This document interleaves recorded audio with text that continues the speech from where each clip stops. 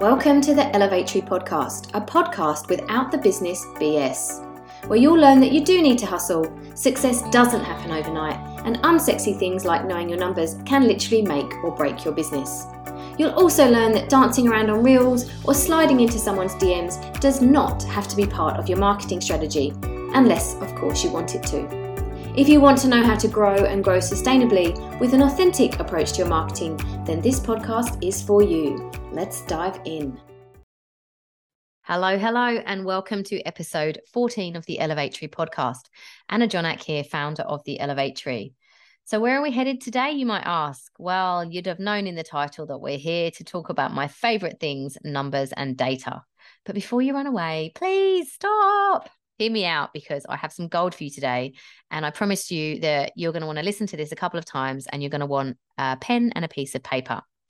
You've definitely going to have heard me say this, and I'll keep repeating it till I'm blue in the face, but many avoid their numbers. But if you're in e-commerce, you're in a numbers game, and it is my vision and mission to empower you guys to really understand this stuff so that you can leverage your data to make better decisions, help you make more money, be more profitable, you name it. So I'm going to do that today by walking you through some key metrics that you can start looking at right now with some performance benchmark, so that you can basically assess how your store is working on multiple levels and to see where you might need to create some fixes and, not just where, but what's driving the issue in the first place. So the data I'm going to take you through now, you will generally be able to find in Shopify, BigCommerce, WooCommerce, whatever e-com platform you're on through their analytics, and you'll be wanting to use Google Analytics alongside, okay?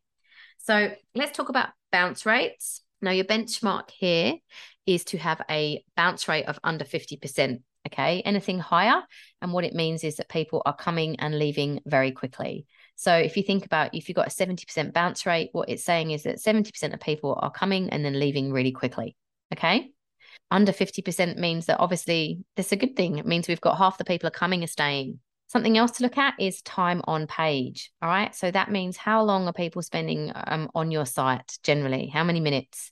Now, under 1 minute means we've got a problem. Obviously, the longer they stay on site, which means they're visiting more pages and they're, clicking through and doing lots of things and really engaged. Talking of pages visited, again, under 3 pages and we've got a problem. It means they're not really kind of getting very far before they leave. And then, of course, we've got conversion rate. So what does your conversion rate sit at currently? Now, our benchmark is to try and get to 2%, which means that 2% of people coming through make their way through to purchase. Now, if we've got bounce rate, time on page, pages visited, and conversion rate issues, then you're going to want to look at one of 3 things. There's a good chance that one is as a message problem, message fit. So people are getting there and they just don't resonate with the brand, with the message, or what you're articulating, and or you've just set up a shop front and you have no brand and no message. Therefore, people don't really know what to do. I've talked about this in previous episodes. You might have an audience problem, which means that you're just sending the wrong traffic. You've set up ads, or maybe you've got some SEO running and you're just bringing in the wrong people. I've definitely seen that with some SEO with, like, I've got a client who has ballet flats. She's done some fantastic SEO on the ballet flats, but they bring in people and those pages have got like an 80, 90% bounce rate. They're not there to buy. They're coming, they're reading, consuming, and they're out of there. Okay. So we're going to see on those pages, people are not staying to buy. Something else to consider is if people are leaving quickly or not spending much time on the site, is that you could have a user experience problem. So what does that mean? That may well mean that basically people are getting to the site and the site's not loading very quickly, or when they get to look at the product, they can't navigate through the product images and they just get fed up and leave. So I did this the other day. I was looking at some earrings, saw them through, I think it was Instagram, clicked, and then the website took forever to load and I wasn't hanging around. I was out of there. Okay, so some things to think about.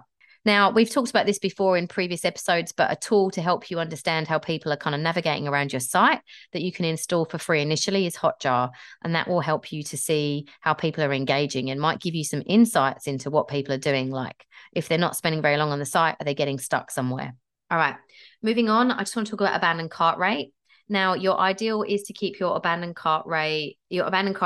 Basically, the goal is 69.57 is basically the number that is the average, which means that a lot of people are abandoning the cart. It's expected. Okay. Now, we obviously want to keep that number to a minimum, though. Obviously, the lower that we can have the abandoned cart rate, which means the more people are coming through, and they're following through.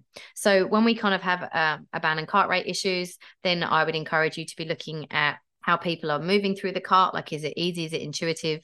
Do they have to have, they're jumping through lots of hoops and having to fill out lots of stuff and it just gets frustrating? Is there information missing? They can't find shipping or FAQs very easily, that kind of stuff.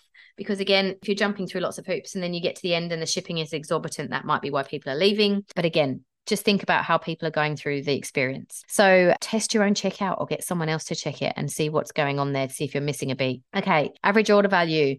Now, obviously, you want to have a high average order value, which means that people are coming in and buying multiple things, not just one thing.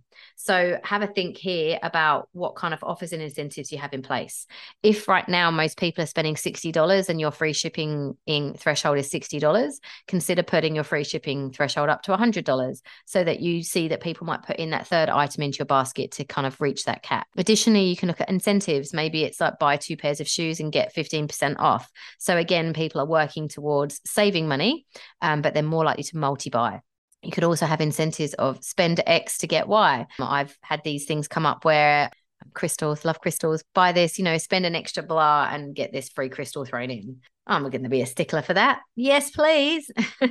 Okay, so average order value, look at your benchmark. Think about whether you're selling, multiple things, or if you're stuck just selling one or two, how can we incentivize people to buy more? Now, something else to look at is your return customer rate and average lifetime value. Now, if you've got a low customer return rate, which means you've only got a small percentage of people coming back and buying again, and or your average lifetime value is low, which means that, again, people in their lifetime with you, they're maybe only spending once or twice, we've got a big problem.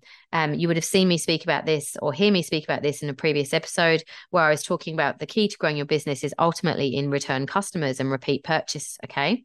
So if you don't have a good return customer rate here, what are you doing? What's going on with your customer retention strategy?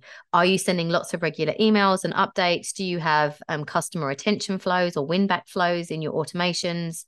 Are you using retargeted ads? Have you gone down the route of segmenting your email list? Are you offering special offers based on segments or purchase behavior or interactions? Is your range enough? Like, are you surveying your customers? All of these things are ideas for you to kind of try and get the bottom of like why people aren't coming back and help you input a strategy so that you can increase that rate. All right. Something else to consider, guys, is email performance. Now, some benchmarks here are you'd love to have 10% of revenue coming in from automations and 20% of revenue coming in from your campaign. So that's all to do with promotions, updates, new product launches.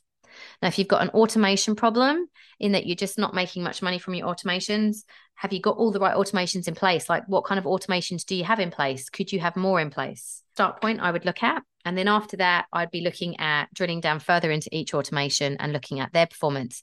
Are people opening? Are people clicking? Are people purchasing? And if they're not, do we need to change up our subject lines to those emails? Do we need to change up the offers within those emails, the messaging, the hooks, the imagery? What do people need to see? Okay. Likewise, if you're not getting your 20% of revenue from campaigns, it means you're probably not sending emails frequently enough or kind of getting back in people's faces. Okay. Now, there's a few things I went through there. There's some base ones. There's lots more data you could dive into, but I think these are some of the key metrics that we generally get started on with people. So they're really starting to understand what's going on with emails, what's going on with customer retention, what's going on with people when they're coming to the site and they're engaging with it. As I said, I would encourage you to listen to this episode again and write those benchmarks down and go and have a look and see how you're performing. Okay. And then it's your opportunity to go and start working on a plan to increase or decrease your stats so that you can increase your sales and profit. All right. There is always a solution. There is always an answer, but the data will at least give you an insight into where you should be focusing your attention so that you can then go and fix those problems. All right. And of course, if you want help mining this data, you want us to look at it with you, you want hands-on help to support and fix all the problems that you have, you know where we are. You can book in for a chat anytime. You can head on over to the Elevatree and book in a call. We really do get down deep and dirty into all things metrics and financials and empowering you here. So if this is something that intrigues you, then go ahead, book a call. We would love to hear from you. We're currently recruiting into November and beyond now, all the way through till January, because we have such limited spaces, because our work is genuinely really, really hands-on. All right, that's it from me. I'm off to go and prep some more content and keep the recording going so that we can keep the content coming to you.